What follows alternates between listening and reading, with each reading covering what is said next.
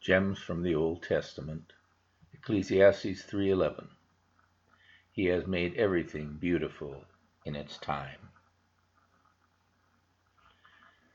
The world that God created was very good.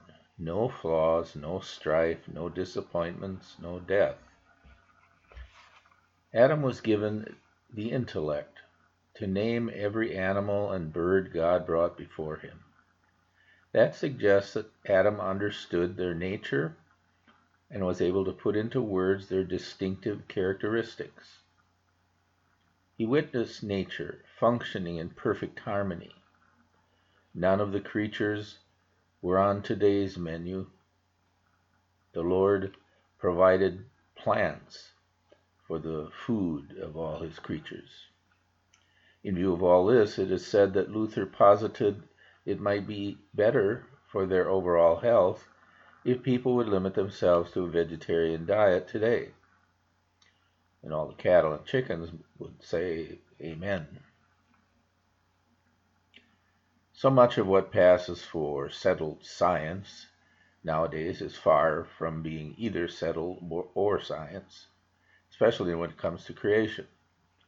Many of us have been blessed to hear Dr. David Menton and others shine light on the power and glory of God's design in creation. Interestingly, many who embrace evolution have recently admitted that key aspects of their theory are not holding up.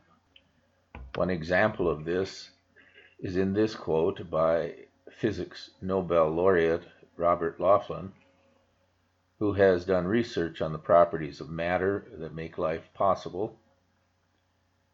Quote, evolution by natural selection, which Darwin conceived as a great theory, has lately come to function as an anti-theory called upon to cover up embarrassing experimental shortcomings and legitimize findings that are at best questionable or at worst even wrong.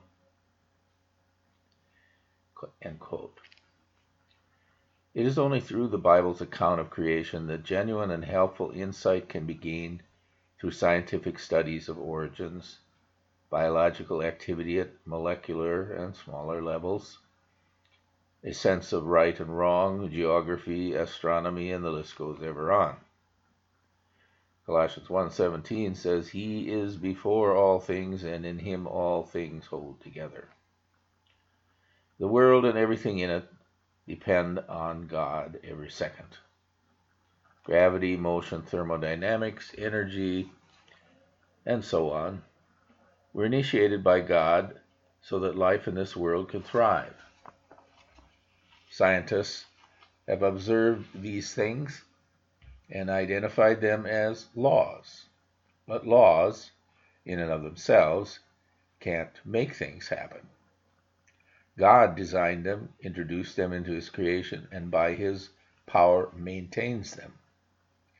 The slightest variation in any of them would render the planet lifeless.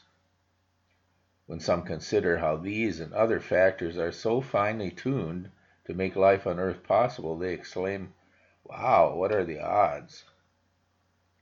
In answer to that, some scientists have admitted it would take many more billions of years than what evolutionists have previously posited to account for all the improbable factors to come to pass and line up as they have. Others acknowledge that since the odds are so great, it is impossible for these things to have happened on their own. Colossians 1:16, for by him all things were created that are in heaven and that are on earth. All things were created through him and for him. We perceive with wonder and delight all that God has created. Even in the context of living after the fall, God's handiwork is something at which we still marvel. Sunrises and sunsets, lady slippers and blue bonnets, babies laughing, puppies frolicking.